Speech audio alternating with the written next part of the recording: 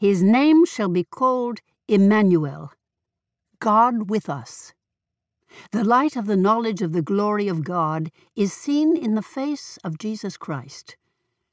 From the days of eternity, the Lord Jesus Christ was one with the Father. He was the image of God, the image of His greatness and majesty, the outshining of His glory. It was to manifest this glory that He came to our world.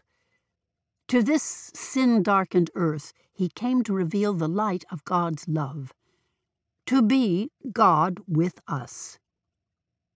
Therefore it was prophesied of Him, His name shall be called Emmanuel. By coming to dwell with us, Jesus was to reveal God both to men and to angels. He was the Word of God, God's thought made audible. In His prayer for His disciples, He says, I have declared unto them Thy name, merciful and gracious, long-suffering and abundant in goodness and truth, that the love wherewith Thou hast loved me may be in them, and I in them. But not alone for His earth-born children was this revelation given. Our little world is the lesson book of the universe. God's wonderful purpose of grace, the mystery of redeeming love, is the theme into which angels desire to look, and it will be their study throughout endless ages. Both the redeemed and the unfallen beings will find in the cross of Christ their science and their song. It will be seen that the glory shining in the face of Jesus is the glory of self-sacrificing love. In the light from Calvary, it will be seen that the law of self-renouncing love is the law of life for earth and heaven. That the love which seeketh not her own has its source in the heart of God, and that in the meek and lowly one is manifested the character of Him who dwelleth in the light which no man can approach unto. In the beginning, God was revealed in all the works of creation. It was Christ that spread the heavens and laid the foundations of the earth.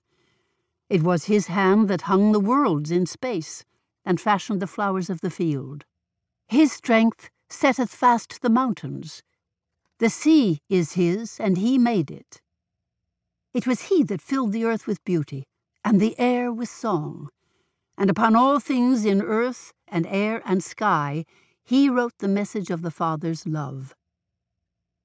Now sin has marred God's perfect work, yet that handwriting remains. Even now, all created things declare the glory of His excellence. There is nothing, save the selfish heart of man, that lives unto itself. No bird that cleaves the air, no animal that moves upon the ground, but ministers to some other life. There is no leaf of the forest, or lowly blade of grass, but has its ministry.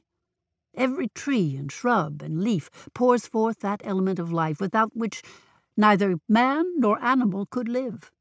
And man and animal in turn minister to the life of tree and shrub and leaf.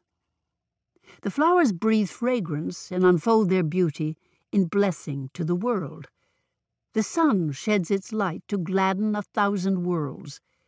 The ocean, itself the source of all our springs and fountains, receives the streams from every land, but takes to give. The mists ascending from its bosom fall in showers to water the earth, that it may bring forth and bud. The angels of glory find their joy in giving love and tireless watch care to souls that are fallen and unholy. Heavenly beings woo the hearts of men. They bring to this dark world light from the courts above.